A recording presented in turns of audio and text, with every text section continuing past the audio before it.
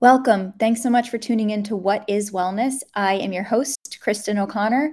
I've been a private chef for the past 10 years, focusing heavily on wellness and helping actors and athletes achieve very specific body and health goals. And now I really set out on this quest to kind of excavate what actually is wellness, listening to as many expected and unexpected members of this very diverse community of experts. Please don't forget to subscribe, like, and leave comments.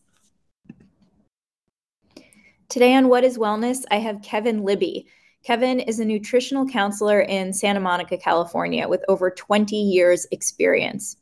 He has been since labeled an authority in nutrition and recognized basically worldwide. Kevin's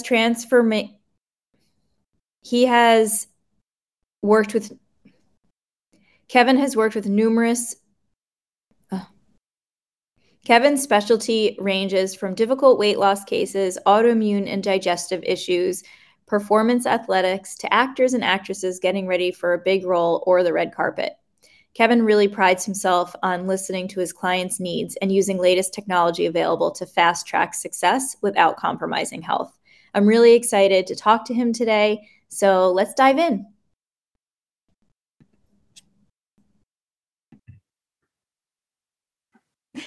Hey, Kevin, it's so nice to have you here. Thanks so much for joining What is Wellness today. Oh, that's what it's called. What is Wellness? That's great. Yeah. Thank you for having me, Kristen. I appreciate. I was excited for this. This is the first podcast of the year. Oh, wow. That's very exciting. Yeah. So you are a nutritionist. Yes. How did you, before we even get into your philosophy on nutrition, how did you get into what inspired your career and this direction that you've taken?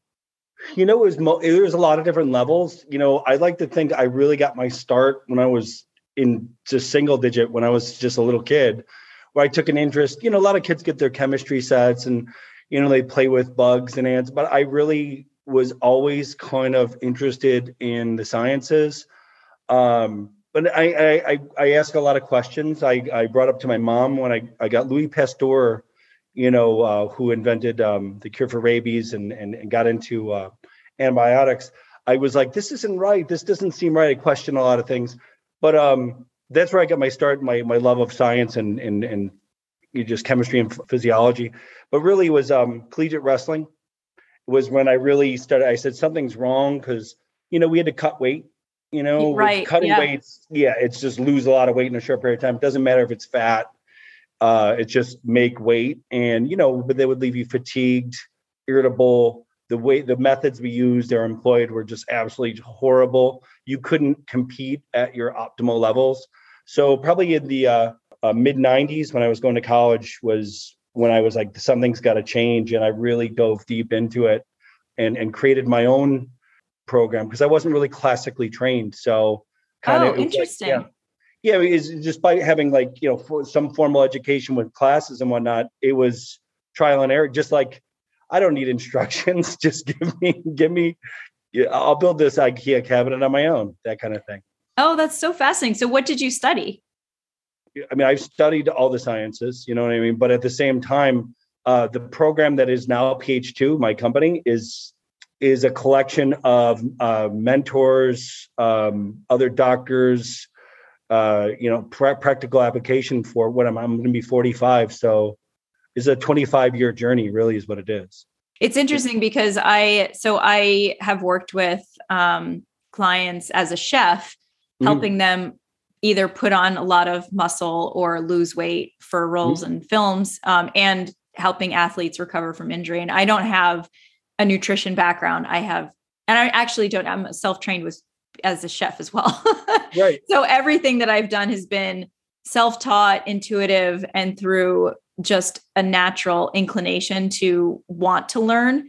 Yeah. And it's really kind of interesting to hear, you know, your side of things too, and your story, because it's inspiring, you know, that the passion that you have inside and like what you seek out in terms of learning can actually form into profession. Well, you know, I've always taken to there's education, there's learning. I work with lots of academics, and a lot of those academics, remember, somebody puts on a white coat and tells you this is the way things are. and they've got a curriculum and they've got to just get an A in the class and move on. It's like, well, there's no time for questioning and saying, well, I have this theory or this idea. And I've been fortunate enough to be surrounded by a lot of like truly amazing people. I don't want to take all the credit for my program. This is a mix of other people's sciences, like metabolic typing. I stand on the shoulders of giants, and just, you can't limit yourself to one discipline, studying Eastern philosophies of acupuncture, understanding the meridians, energy, what is the body. And we're going to get into, like you said, like my philosophies and my technique. I would say I have a flow when people come into the office, but at the same time, it's just, people come and tell you their goals and you have to just figure it out as you go. I mean, God, I'm oversimplifying it.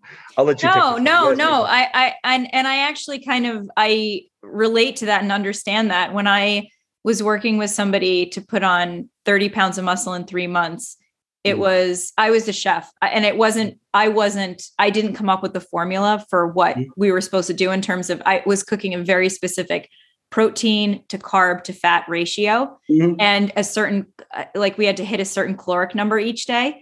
Yeah. And so I was in charge of really breaking that down and delivering on those points. But what I saw right away was that was not working, and it was not okay for him. Yeah. And so I said, look, I'm not here to make someone unhealthy. I just don't want to do that.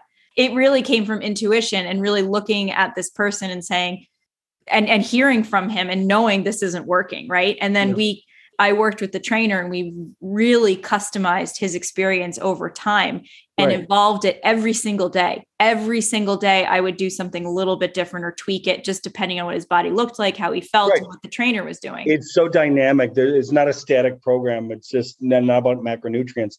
I'll give you 2 examples. And the funny thing is there's basal metabolic rate. It's everybody's like, Kevin, what do you use? Do you use the Mifflin-St. Jean equation? I used to just take someone's current body weight divided by a kilogram times 24 hours. That gives you a number. You could just take their current weight and add a 0. That's another way to determine basal metabolic rate, or plug it into an app. And it was so funny because there's literally like a dozen academics on that side, and they were asking me. I was like, I was hoping you guys knew. They're like, you're hoping you knew. I was like, that's funny. I go, so we were actually using a military equation that I've never heard of. But I go, you guys are missing the point that we eat food, not calories. I go, that's what I want to get away from is the numbers. Calories are a made up thing, So, I mean, for me personally, I personally don't count calories for myself for many reasons. Yeah. It became a very unhealthy habit for me at one point in life. And that's called orthorexia, constant weighing and measuring. Yeah. I mean, I had like all the Rexias, but like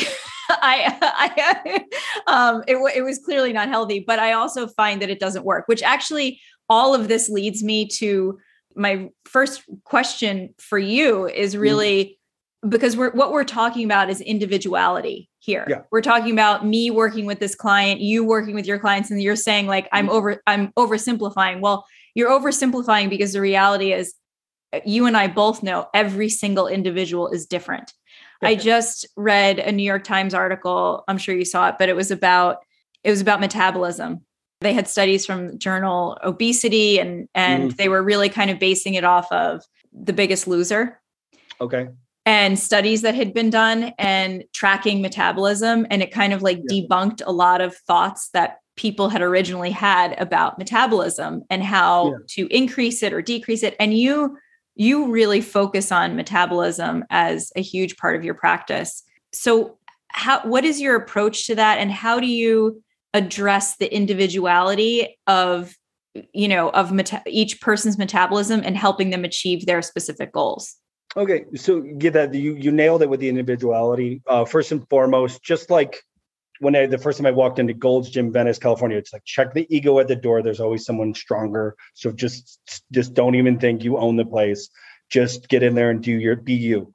Same thing when a client walks through the door, whether it's Jennifer, Dan, Steve, Randy, Karen, I don't care who walks through the door. You have to understand, we're not prescribing to a type of diet. They're coming in there with a specific goal. Of course, there's the usual suspects: weight loss, energy, digestion, sleep, pain, inflammation, those are things, and they're all interrelated. So you have to assume they know nothing. We're starting from the pyramid of consciousness. We're both where we have to come down to the base. And first and foremost, I say no secrets in my office. Like, you got to be open, because I don't want to get 6 months in and go, and then they start opening up. So we have to build some trust. And the way you build trust is by getting them results. And like, okay, this guy knows what he's talking about. So I guess I do some dynamic testing in my office, lipid profiles. I do a finger prick. I look at total cholesterol, HDL, LDL, and triglycerides, glucose, hemoglobin, hematocrit, body composition, and through InBody 770 and RMR. Once you have the baseline, then you have to explain, okay, let's dispel some myths to the client. If it was calories in, calories out, the entire country wouldn't, or not entire country, but a third of the country wouldn't be obese. Okay. It's more about yeast, gluten, mold, refined sugar, dairy, the pro-inflammatory foods that are totally removed of organic, loaded with inorganic processed binders, fillers. The way it was supposed to be was like you picked an apple from the tree and you ate it. Right. You went like Dr. Hyman, like farm to table, that kind of stuff. Mm-hmm. So you got to find out where they are, their current nutrient patterns, their current activity levels, their goals. And then I work in metabolism, explaining to people that there's 3 types of stress: chemical, emotional, physical. And all these things impact your metabolism. There's only 2 modes, right? There's either you're safe or you're not safe, protected or unprotected, whatever you want to call it. And each different stressor on the body, chemical, emotional, or physical, is going to increase the body's adaptive mechanisms for protection. So when I look at the blood, it tells me, are the people good at fat, carbs, or both? Now we're eliminating guesswork of, should they be paleo? Should they be keto? Should they be fasting? That's a huge thing, because if you go on the internet right now, depending on who you watch, whether it's Bulletproof, everybody should be in keto. If it's Dr. Fung, everybody should be fasting. If it's, I could name a lot of different people. They prescribe to a type. Yes. But like you said, it's an individual, it's case by case. Of course, it's not about the program. It's about getting the worst program is the one that people can't follow. So you have to give them their body what it needs. I'm more about the optimal. It's like, okay, you're low in energy. Why are you low in energy? Is it anemia? Is it low thyroid function? Overstressed, active adrenals? Or is it just, are you under eating, or you're not sleeping because your cortisol levels are too high? So we're going to look at all those different factors and build a practical program, which I call the foundation program. When they start, stick as close to your program, come back in, let's see how your body responds. What's an example of somebody who you would say, look, I think intermittent fasting would really work for you to reach your goals and to optimize your body's health? So, there's some telltale signs of where a person's strengths are. If they have strong legs, strong back, that's fight or flight, right? If they have strong legs, they want to run away from something. Huh. They have a strong back, those are punching muscles. And I use Mike Tyson as like an example, because he was orphaned, right? Rejected at birth. That plays a lot on your subconscious.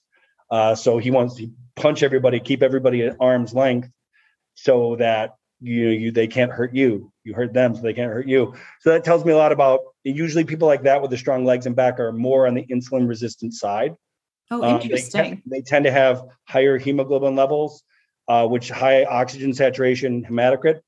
And what's that good for? Endurance capacity. For what? For running away. So it goes hand in hand. You'll generally see more insulin resistance in a 93 to 99 glucose, resting glucose or fasted glucose, and triglycerides over 175 because they're not absorbing glucose the way they should be. So you could try by going straight into a balanced program of fats, carbs, and proteins, but fast in an 8-hour or a 16-hour fast, 8-hour eating window, and see how they respond. That's really foreign to some people, though. You know what I mean? Yeah. Oh, yeah.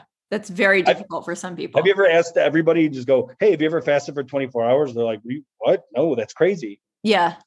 I've tried it. I tried to do a 24-hour fast one time, and it was, I know I am not built for it. Like I get dizzy and nauseous if I skip. You get a vasovagal and then your parasympathetic nervous system goes off and then your stomach acid comes up. If your body's already in like a stress mode, then the acid's going to start coming up. So much with fasting has to do with your electrolytes. You got to get those right. Otherwise, people, when you are drinking, did you do a wet fast? I was drinking water. Oh, yeah. Yeah. So when you drink water, you're flushing out sodium. When the sodium levels deplete, insulin levels go up to maintain the hydration. And then your craving goes through the roof and you're like, you can't. Yeah. And I don't know if this plays a part, but I have super low blood pressure to begin with.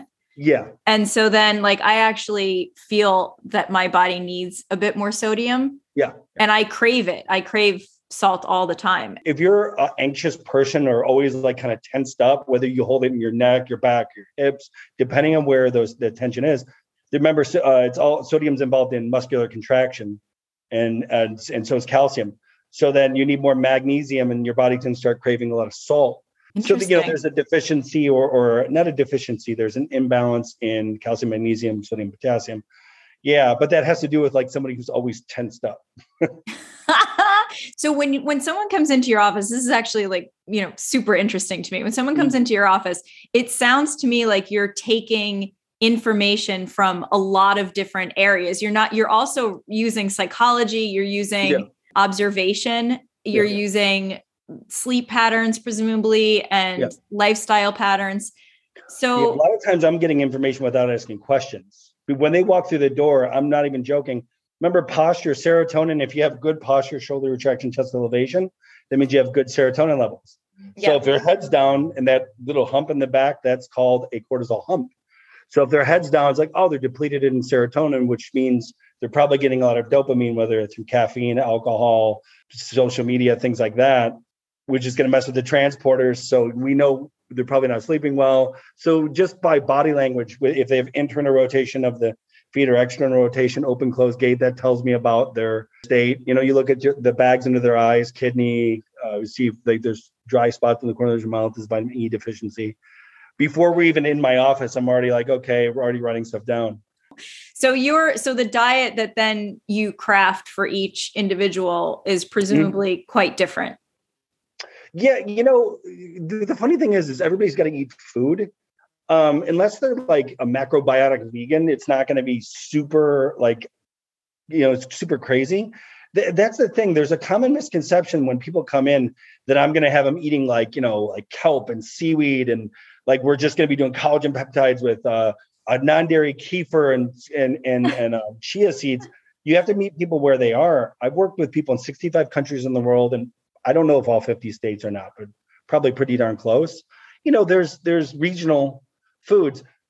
It really comes down to the energy pattern. So whether it's fats, carbs, or both, is it going to be a grazing pattern? Small meals throughout the day to manage their blood sugar, fasting, or keto, and then various combinations of the other ones. For example, a record exec here at Interscope is he can still eat carbs, and everybody's like, "What? Carbs are bad." No, as long as he's fasting intermittently, he's fine. But he can have his clean carbs, sweet potatoes, rice, yams, quinoa, oatmeal, oat flakes, oat puffs, all like the single ingredient starches. But as long as it's in that 8-hour window, he's totally fine. And he loses weight and he doesn't crave. So, and that's to him specifically. That's to him specifically.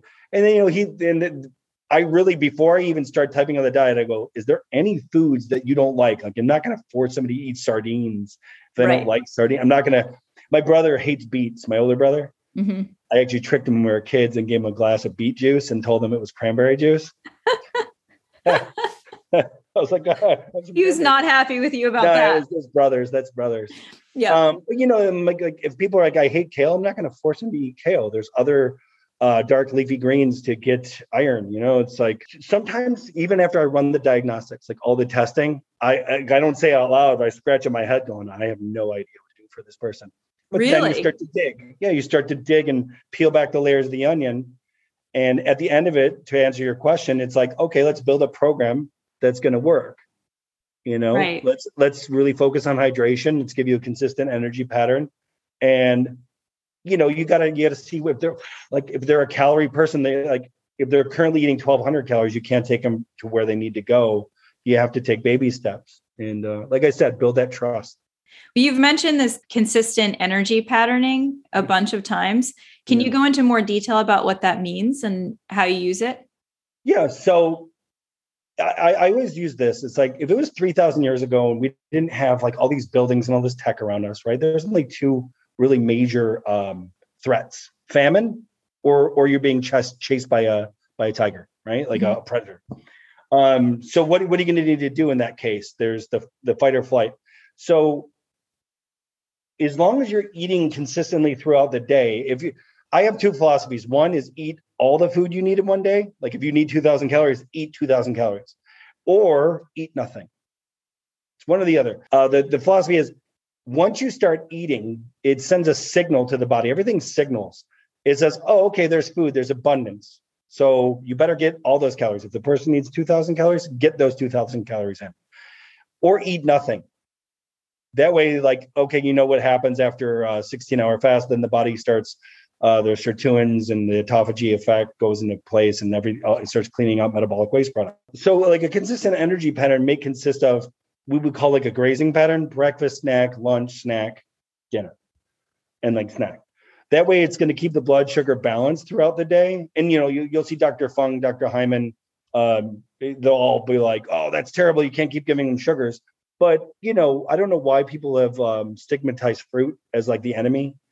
Like, oh, fructose is, I'm like, yeah, it's the sweeter of the sugars, and certain bacteria feed on that sugar, the yeast base. At the same time, it's got sugar, fiber, water, antioxidants, and there's other nutrients in there that's going to be good for the body. Dr. Gundry would have a field day with like that. I'm totally wrong, but giving and all that it's really doing is telling the body that it's safe.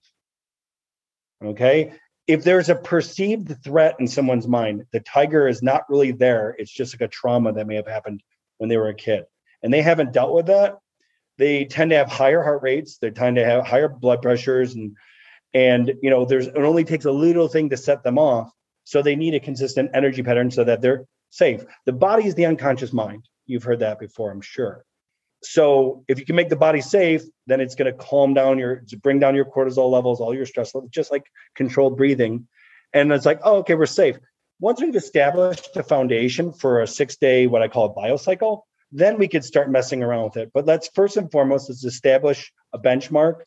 And like I said, like make the body feel safe. So what is a 6-day biocycle? Well, the body works in 3-day patterns. I don't know if you've ever noticed, like if you're ever jet lagged, you're like kind of feeling funky for a couple. Yeah, it always has to do with circadian rhythms and also peripheral clocks. Like every cell in your body has a clock system.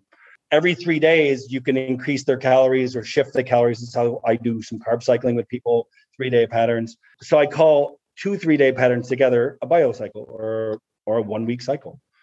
So after they've adapted after 6 days, then we can either increase or decrease or shift their caloric energy pattern. So energy pattern means the energy sources, either fats or carbs. Protein's protein. Right. So you're keeping those consistent is the point, right? Yeah. And not so much at a specific time, a specific order. Oh, interesting. Okay. Yeah, specific order. Kind of like, if you looked at your day and actually wrote down like every action you took in a day, it's like, subconscious. Like you wake up, you might go have coffee. And then after you're done, like making breakfast, you go take a shower, brush your teeth, get dressed, commute for work. These are patterns, right? These are common patterns. If you pattern your foods with the energy sources in the same order every single day, then it develops an expectation after 3 days. And how does that expectation impact the body? Safe. And then in protection mode, the body will not release fat.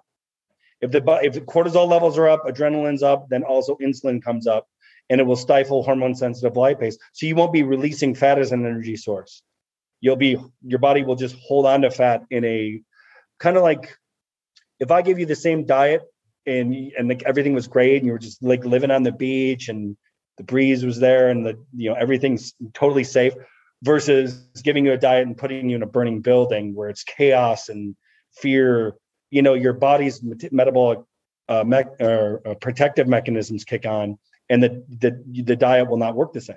Same food, different environment. And is that why certain people have a difficulty losing weight when they maybe like restrict calories or exercise a lot? They're doing different things that's supposed to be technically helping, but it's not. Right. So I'll give you the backstory. When I went on to PFC Nutrition, which is Dr. Fogolia, he's right around the corner from me in Santa Monica. So he was like Kardashians nutritionist and all the Marvel characters and with that. So I was in that office for many years, and he did what was called metabolic typing. So it was through Duke University in the 80s. They did a rice diet, I guess, before our time. Yeah. There was Dr. Pritkin. Everybody was trying to do a heart healthy food program, and it was high carbs. Now we look at that and go, that's crazy. Like but this is before anybody worried about diet. And Duke University wanted to come up with their own diet. So they came up with rice. They used the geriatric patients at the Duke Hospital. They gave them rice and rice-like products, and they took notes. And they're like, oh shit, we're making, excuse me if I can't swear. They're like, we're making these people fat and they're passing out and hypoglycemic. So they pulled them off the rice and put them on fatty fish and peanut butter, and poof, everybody started losing weight.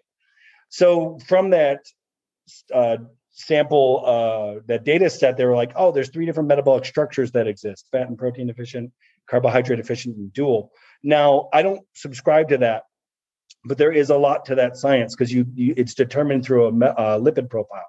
Like I said, the cholesterol, HDL, LDL, and triglycerides. If you take the total cholesterol number divided by HDL, it gives you an adaptivity quotient. That's what I call it. So how sensitive a person is. So I classify people in 2. You're either hyper efficient or hypersensitive. And guess what? They're pretty much the same. If the caloric deficit becomes too great, metabolism shuts down and it goes into hoard and collect mode. If the whole Western medical system, if they just looked at remember these 2 things. 1, the body always hoards and collects to protect itself. That's 1. 2, it always overcompensates. So when people diet, they lose weight. And then when they stop dieting, like restrictive diets, they gain it all back plus more. So really, did it work? No, it was just a temporary fix. And that's what all the mainstream diet programs, you know the adage, a patient cured is a patient lost. And I'm not about that. I'm more no, let me teach my clients, give your body what it needs so that it's very optimal and efficient. Right. And people are like, oh, I don't like that. I'm like, why? There's billions of people here. We're fine. There's billions of people. We're fine. And that's where the psychology comes in, though, too, because most people are like, oh, why am I fat? It's genetic. I was like, no, it's much more psychological than it is physiological. Do you have certain things that you recommend for everybody in terms of ways of eating or ways of approaching diet? Yes, in the sense that I want them to look at calories as they're not adversarial. Food is your friend. Stop labeling carbs as bad, fats as bad. Right. Of course, trans fats, partially hydrogenated oils are extremely inflammatory for you, and we shouldn't be touching them. But then you also don't need a cup of coffee with 2 sticks of butter and MCT oil, you know what I mean? Right. These are just adaptations. And of course, I'm talking about bulletproof coffee. Yeah. But what I'm saying is calories aren't bad. Calories are the energy sources. There's 4 energy systems in the body: your muscles, your cell membranes, your DNA, and your mitochondria. Some are for storage, some are for energy creation. So they need to get energy from somewhere. Where do they get it from? Oxygen, fats, and carbohydrates. Right. So when oxygen's present, you can utilize 1 unit of fat to create 38 ATP. That's what makes everything move. So if you're restricting calories, you're not going to be able to move.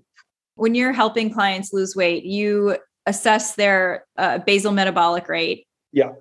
And then based on that, does that help you determine how many calories they can intake each day? Or what is that? How is that used as a tool for you? Well, I struggle with that because, so here's the thing, back in the day, you could look up and say, oh, how many calories does the brain use every day? And that number was 320 calories a day. Now, when you could be sitting there talking to somebody and their brain's going, oh my God, I got to do this later. Oh my God. Oh, my ex-boyfriend, I hate him. They're thinking while you're talking to them, and that's burning calories, and it's usually utilizing glucose. So the resting metabolic rate standard is the core meta breather, It's a 10-minute test, and it's measuring carbon dioxide metabolic waste product of glucose metabolism. So if that number, let's say they were supposed to have a 2,000 calorie basal metabolic rate and they have a 3,000. So there could be a couple of things. One, they're hyperthyroid.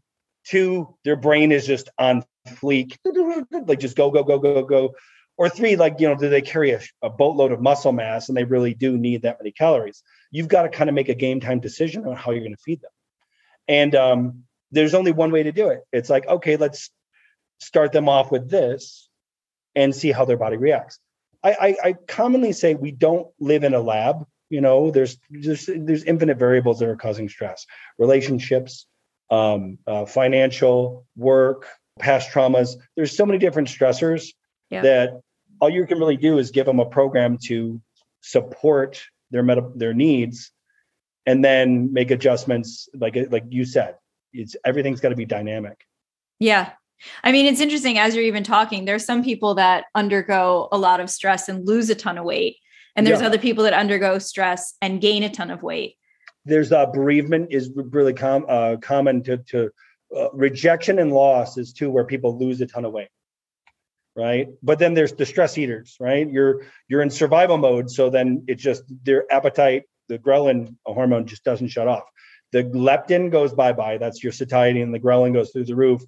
And it's just like a puppy. If you put food in front of it, they're going to eat because it's just survival. They're on one track. Eat while get while the getting's good. Like eat that food, Right. And I mean, the psychological side of that is it's nurturing. Yeah. So yeah, it's a warm blanket. Yeah. Yeah. So, but it can go either way. It's either depriving yourself of nurture or it's indulging in the nurture. But either way, it's really addressing that emotional side of things. Yeah. So yeah, that's really interesting. I was thinking as you were talking too about how a lot of people focus in on gluten-free, dairy-free, eating meat, not eating meat.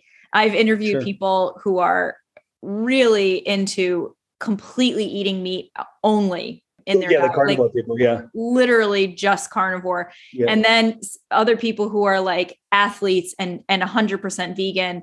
I'm curious, that's, kind of what I'm asking too, when it comes to when you talk to people, and I have a feeling I know kind of like where you're going to go with this, but when you're talking to people about those aspects, is there ever something that you kind of like if someone comes in, they're literally just eating red meat? Do you have your own philosophies on that, on gluten, on dairy, on all of the vegan, those types of things, those types of diets? You ask people like about gastric discomfort, you have bloating, distension, acid reflux, constipation, diarrhea. You ask those basic questions. And if they say yes to the bloating, you say, can you pinpoint what's bloating you?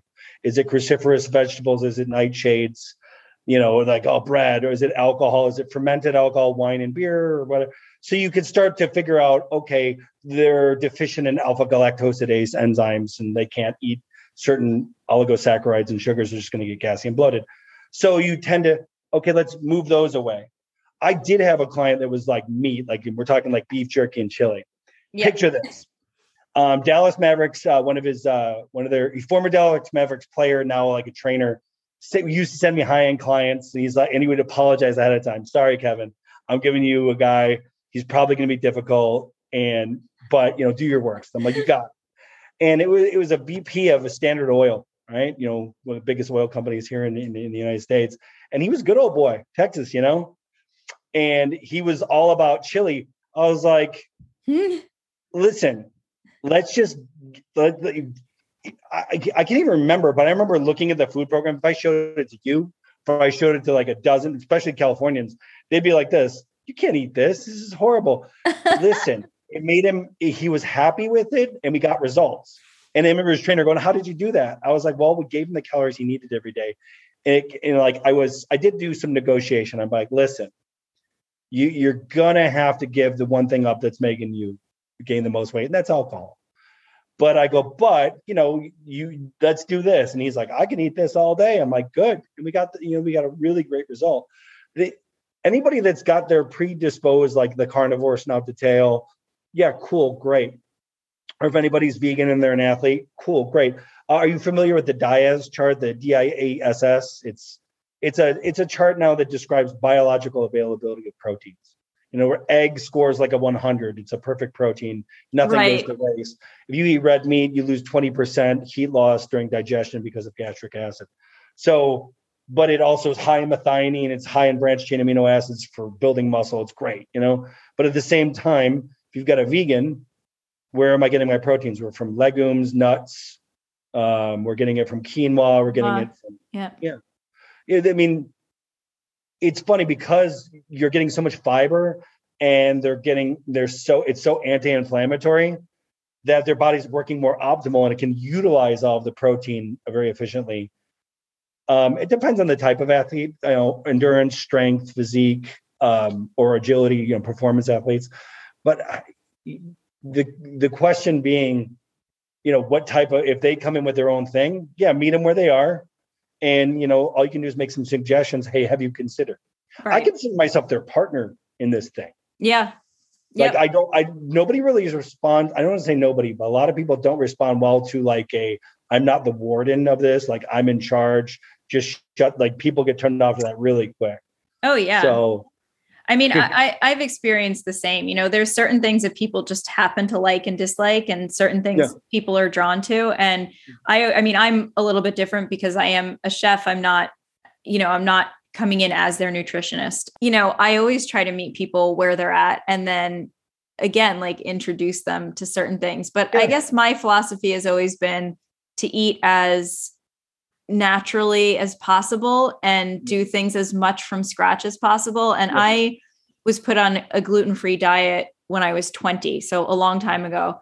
Right. And this is before it was really popular. And I learned to make all my own food in terms of even baked goods, things that I thought I would totally miss out on. And out of that, when more gluten-free products started coming out into the stores, I realized, oh my gosh, this is just a trade-off for one inflammatory condition to another, because they're filled with sugar and additives and all kinds of things that aren't real. Gluten means gum. So now they have to add sorghum, guar gum, xanthan gum, all the different binders just to hold. Right. And together. It's the same thing. And I said, I remember talking to my brother at one point, and I just looked at him, and he was like, because people say to me all the time, oh, how do you stay so strict on your diet? I don't think of it as a diet. I don't think of it as strict. I just say there's some things in my brain that are non-food and some things that are food.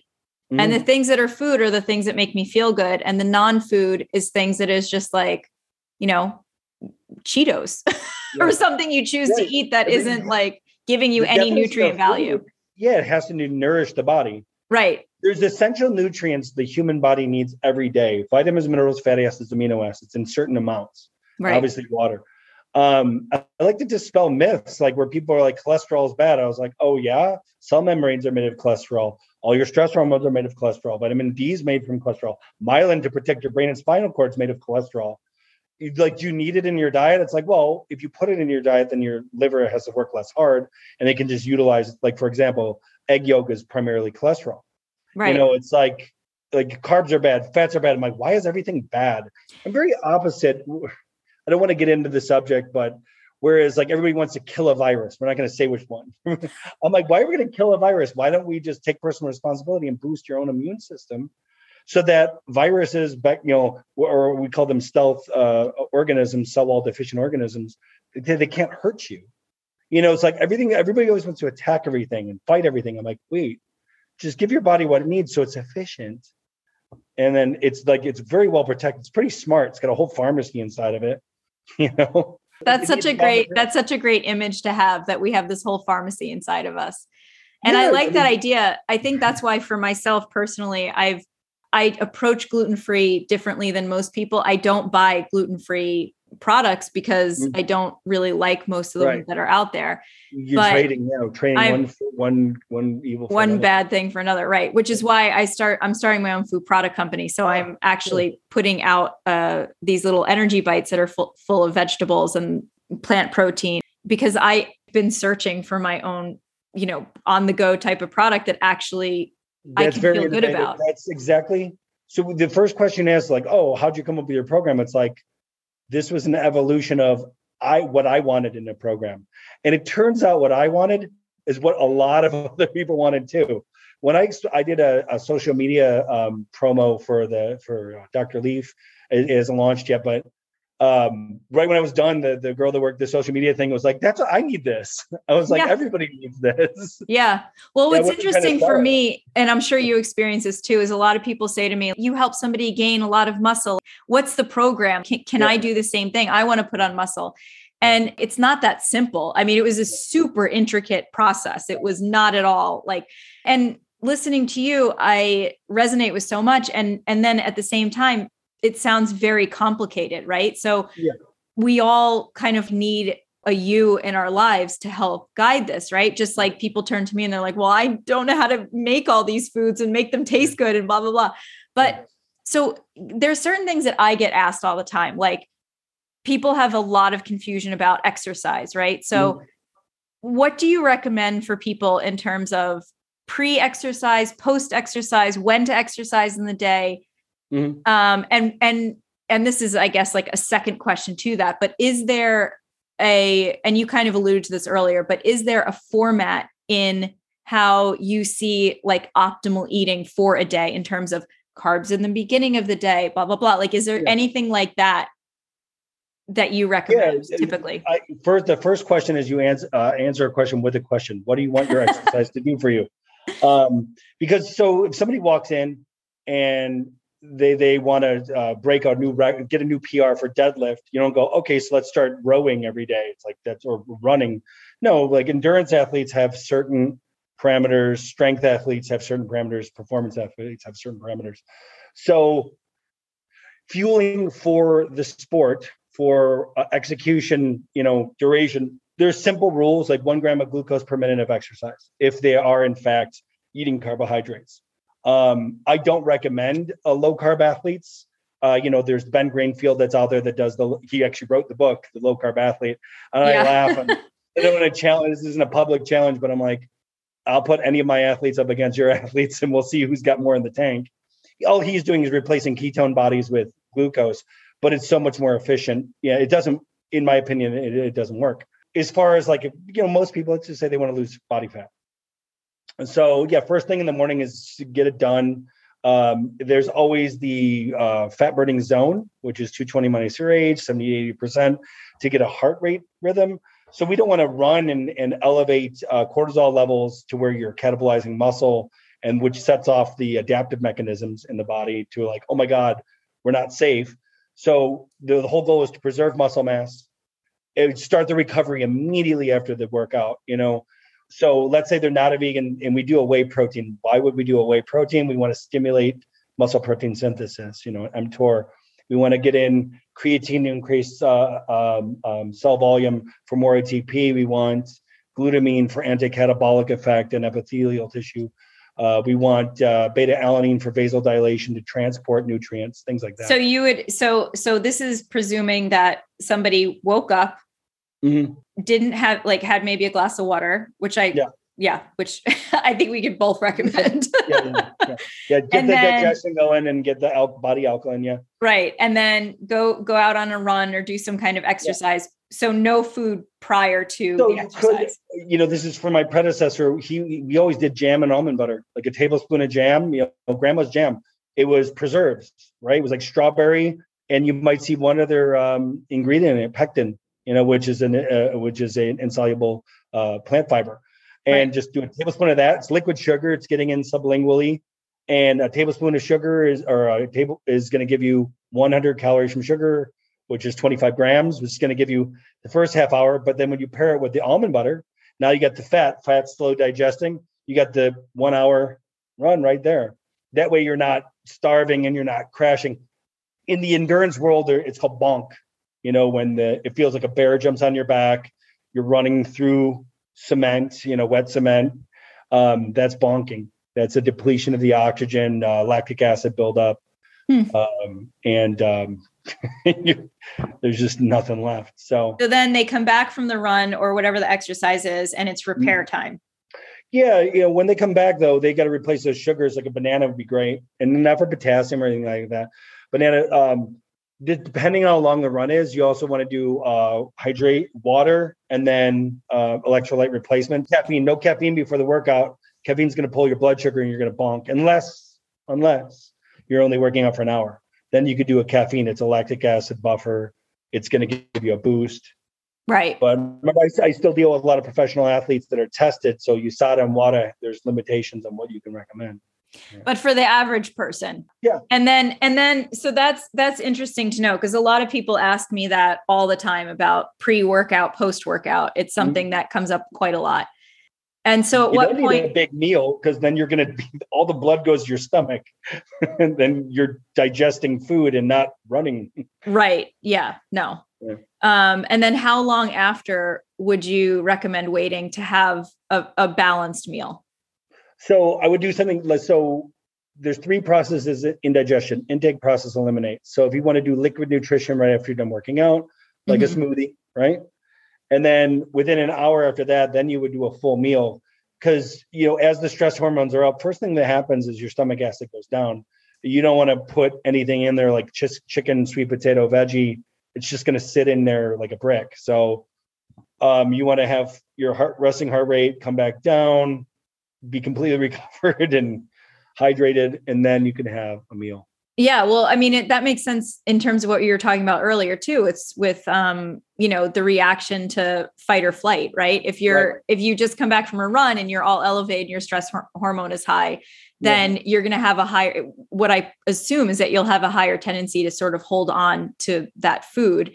And instead of which is like the opposite effect of what you're trying to do by going on that workout.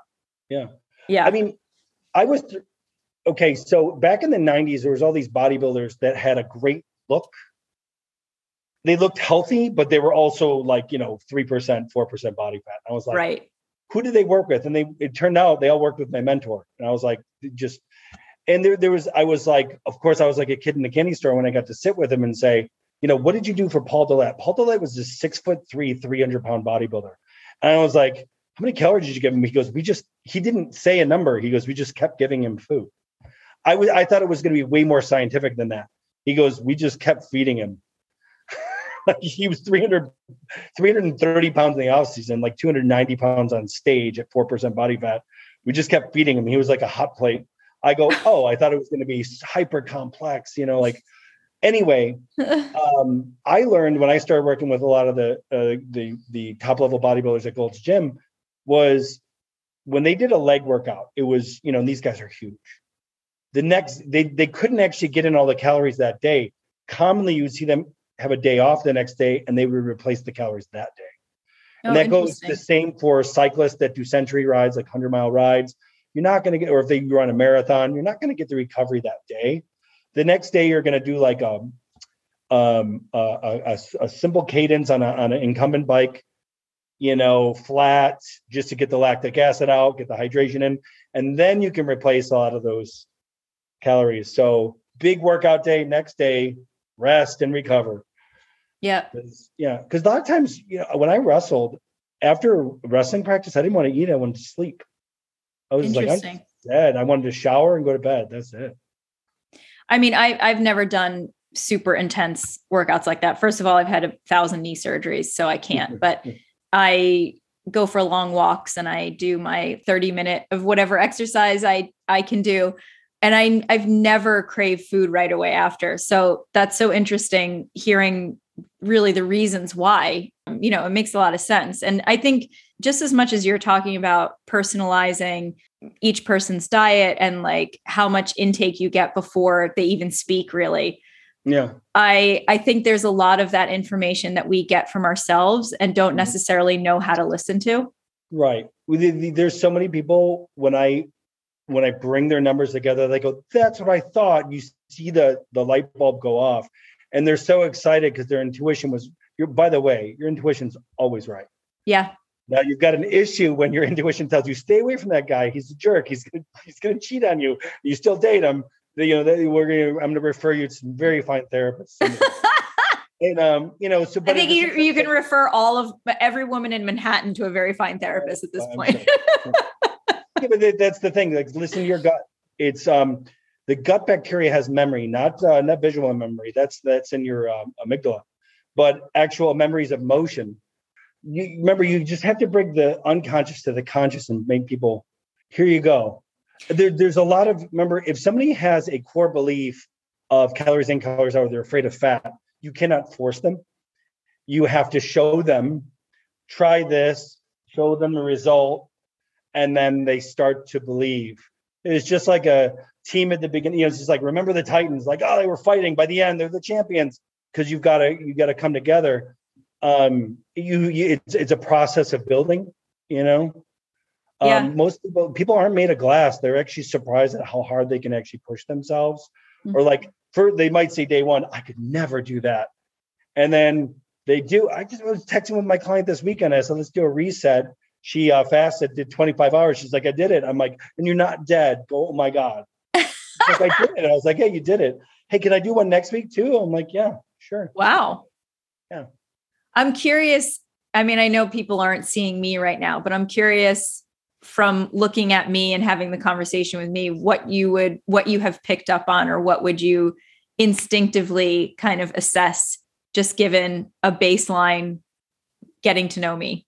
The a lot of things you've already said. It sounds like you've done a lot of trial and error and process and work on yourself. What I'm saying is, nutritionally, you're in a good place as a person. So just eat intuitively, and you're going to be good to go. Yeah. I mean, obviously, I don't know what without getting deep into it, like your hormone cycle, or there's any issues with that, then I would say, a restrictive pattern would not be in your best interest. As long as you're getting enough protein and you're balancing your energy sources, I would supplement with just the essentials, like your B complexes. Mm-hmm. If you have any issues with absorption due to your past, I would make sure that you get methylated B12 and B9, things like that. Just by picking up on some of the things you already told me. So and why not the fasting? Well, you've got a low blood pressure already. So high blood pressure would indicate insulin resistance, insulin sensitivity. When blood pressure increases, remember that's angiotensin causing the artery to constrict, to rid the body of toxins inside the bloodstream. So you've got low blood pressure, you're going to need sodium, magnesium, vitamin D3, and a consistent energy pattern to balance your blood sugars, because I'm sure you get hangry. I do. So if you get hangry, but then again, you could try intermittent fasting for like 3 days and see if it stabilizes your blood sugar. If it doesn't, then I would say consistently eat. I would never start your day with a carbohydrate. You start the day with a protein, because you want to get that glucagon to bring your blood sugar back up. Interesting. And then I would concentrate all your carbohydrates middle of the day when you're most active. So it'd be like a bookended program: protein and veggies at the end of the day, and then large meal. And that kind of goes along with Eastern European, Dutch, Welsh, English, German, Scottish, that whole thing. Definitely. Yeah, so that's your foods. Do you like potatoes? I don't. It's funny. I've never liked potatoes or rice. Interesting. Yeah, The white starches. Yeah, I even as a kid, like, it's not like I have a nutritional aversion. It's that right. I literally haven't liked them. I mean, I like French fries, but who doesn't? But I haven't been drawn to, never been mashed potatoes. I don't care if you're like the most amazing mashed potatoes in the world. I don't like them. Are you a texture person too? Do you enjoy crunch? Oh, yes. I'm a huge like diversity person. Like, I love all different types of textures, flavors. It's funny because I used, for like 10 years, I've started the day with a smoothie, and I recently switched to oatmeal, but that's so funny because and I lose weight like crazy fast if I do any intermittent fasting, like even if it's by accident and I skip breakfast for 2 days, I'm like, is it like fat or is it muscle? Do you feel leaner, or do you feel are you just less weight? I feel leaner. I mean, okay, interesting. Yeah. I mean, but I, it's not great for me. Like, I don't think, just not even based on anything scientifically. I just think for me, like, I should have breakfast. Like, that's how I feel. Yeah. Well, I work with Dr. Rishi Sood now on this project. He's the He is the head of Dr. Daniel Amen clinics in New York.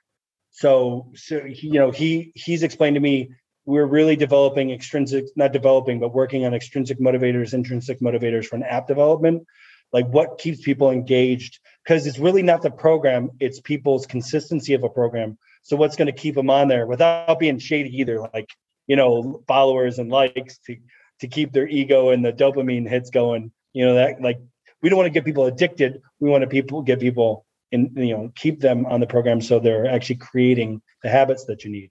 Yeah. So Dr. Ricci said people of your type always need a breakfast. It's going to be a high protein. I didn't know how that had to work neurologically, and he turned me on to that. He does what's called a SPECT scan, single photon emitting CT, where they look at different brains, whether it be ADD brain, ADHD brain, the traumatized brain, the Alzheimer's brain, the alcoholic brain. And it shows you what systems are lit up. And it's interesting how diet affects those different neurological patterns. So I'm learning a lot. But what's interesting? It goes right hand in hand with what I already know, just without using a $250,000 machine to figure it out. In what way? That machine is insane. It's as big as this room, and just your head goes in it and it goes. I mean, it's also really cool just to have that reinforcement of, hey, look, like you can have this crazy huge machine and it's reinforcing that I'm doing the right thing. Well, there's those people, they're usually OCD, they're ones and zeros, and they like quantitative results. There's some people, don't put them on the scale ever. It's how do your clothes fit? How do you feel? It's just about habits. Focus on the path, not on the obstacles. And then there's other people, no, I want to see data. Yeah. I had somebody in the industry will say they're an A-list celebrity's wardrobe consultant. She came and rearranged my books in my office. I was like, what are you doing? She's like, these are out of order. I was like, oh my God. That sounds like my best friend. Every time she comes to my apartment, I look around, I'm like, oh, that's funny. My plant is in a different. And like, it obviously was her, which I love. OCD, I love her so much for that. It's all about control. People that, I hate to say this because it's about your friend, people that can't control their emotions, like to control everything around them. Yeah. And it gives them a sense of control, and in a chaotic world, they controlled something. And so, super interesting. Yeah. But then they like structure of a program. Yeah. Like, you go here, eat this and this exact amount at this time. They're like, I'll do that. Yeah. Love it. Oh, it's very interesting to me to see the different personalities. And even with just cooking for people, I really used my background in psychology to really better understand where they're coming from and what motivates them and what makes them tick. Yeah. And when I kind of wrap my mind around those things, that's why I really like working with someone for a long period of time, because you really just get in sync with them. And then you can really instinctively understand what is going to suit them best one day versus another, and how to best support them through food. And even just like happiness, right? Like there's some days that you just need like mom's spaghetti. I mean, people shouldn't beat themselves up like, oh, because the guilt and shame around. I mean, looking back, I totally had body dysmorphia. Like I didn't realize it. I was like, oh, I'm so skinny. I was 235 pounds at 7% body fat. Everybody's like, and I'm 5'11". Everybody's like, you're not skinny, you're huge. I'm like, no, I'm not like those guys. Everybody's like, what's wrong with you? I didn't see that. I saw a skinny guy, not big enough. And I would, when I cut weight for wrestling, I would literally drive to the McDonald's after a weigh-in, and I didn't want anybody to see that. Yeah. I would get a number 6, which is a double quarter pounder, and I would stuff my face. But that's what I needed. I needed sugar, salt, and fat. My body felt so much better after I got those calories in. Yeah. There's a certain amount of calories a person needs when they have that type of metabolism that shuts off that threat response. And you've got to find out what that number is. There's no machine that actually tells you that. There's no test that actually tells you that. It's going to be a trial and error type thing. But once you find that number out, it becomes so easy. My number is 2,800 calories a day. I have to eat. How would I figure out my number? Start with just take your current weight divided by a kilogram times 24 times 1.2. That'll give you this many calories, and give you those foods for 6 days and see how you did. Interesting. And then if you need more, like if you're always hungry, like, give yourself more calories. Oh God, that was too much I'm like, I don't know if I can answer that question without doing the full thing, Yeah. No, it's interesting. It's very interesting. So I wrap up every podcast by asking the same question. Kevin, what is wellness to you? Oh, that's a great question, isn't it? Wellness. Wellness is emotional wellness, loving yourself. I've adapted my 12 basics, hydration, nutrition, exercise, sleep, and meditation. And I've added to that 12 basics with love and gratitude have to be in your life. I think it was somebody said, I want to get to heaven. You want to get to heaven, answer these two questions. You have to answer yes to these two questions. Do you have joy in your life? Yes. Do you bring other people's joy? Yes. Then you're already in heaven. Oh, so, and I was like, oh, that's pretty cool. So, I mean, wellness is, just really loving yourself and that's really what it is. Well, I love that that's your answer, given your extensive science background and all of your knowledge, that actually at the end of the day, that is wellness. And that's really cool. I love that. If you knew where I came from, I come from Chicago and not in probably a tougher part of Chicago. All my friends, we are all meatheads together, and I've really evolved over time. I love them affectionately. They're great friends and never have any other friends like them. But at the same time, I knew there was something different out there. And I'm still on the path searching for it, maybe everyone, I mean, look, I think if you don't realize that life is about growing and we can choose to grow individually for sure, or not, or stay exactly the same. And we can also choose to grow together. So, right. It's a lifelong thing, and that's exciting because there's always something new to learn and how to evolve yourself. As your family is literally growing. So as we speak. Yes. Well, thank you so much, Kevin. This has been absolutely amazing. And I really appreciate having you on here. Yes, I was so happy to be on here. I'm honored to be on your podcast. Anytime you need anything from me, you know where to reach me. I'm at your disposal. And I know, what my gut feeling tells me we're going to be working together in the future with shared clients or. I love that. I would love that. One of my favorite clients, AJ Buckley, SEAL team, he has a saying, we all rise with the tide. What's good for me is good for you. Let's bring it up. I absolutely agree. Thank you, Kevin. Awesome. That's amazing. Yeah. All right, Kristen, thanks for having me. I learned so much from Kevin today. Thank you guys for tuning in. Don't forget to like, subscribe, follow, all those wonderful things. I hope you have a great day and be well.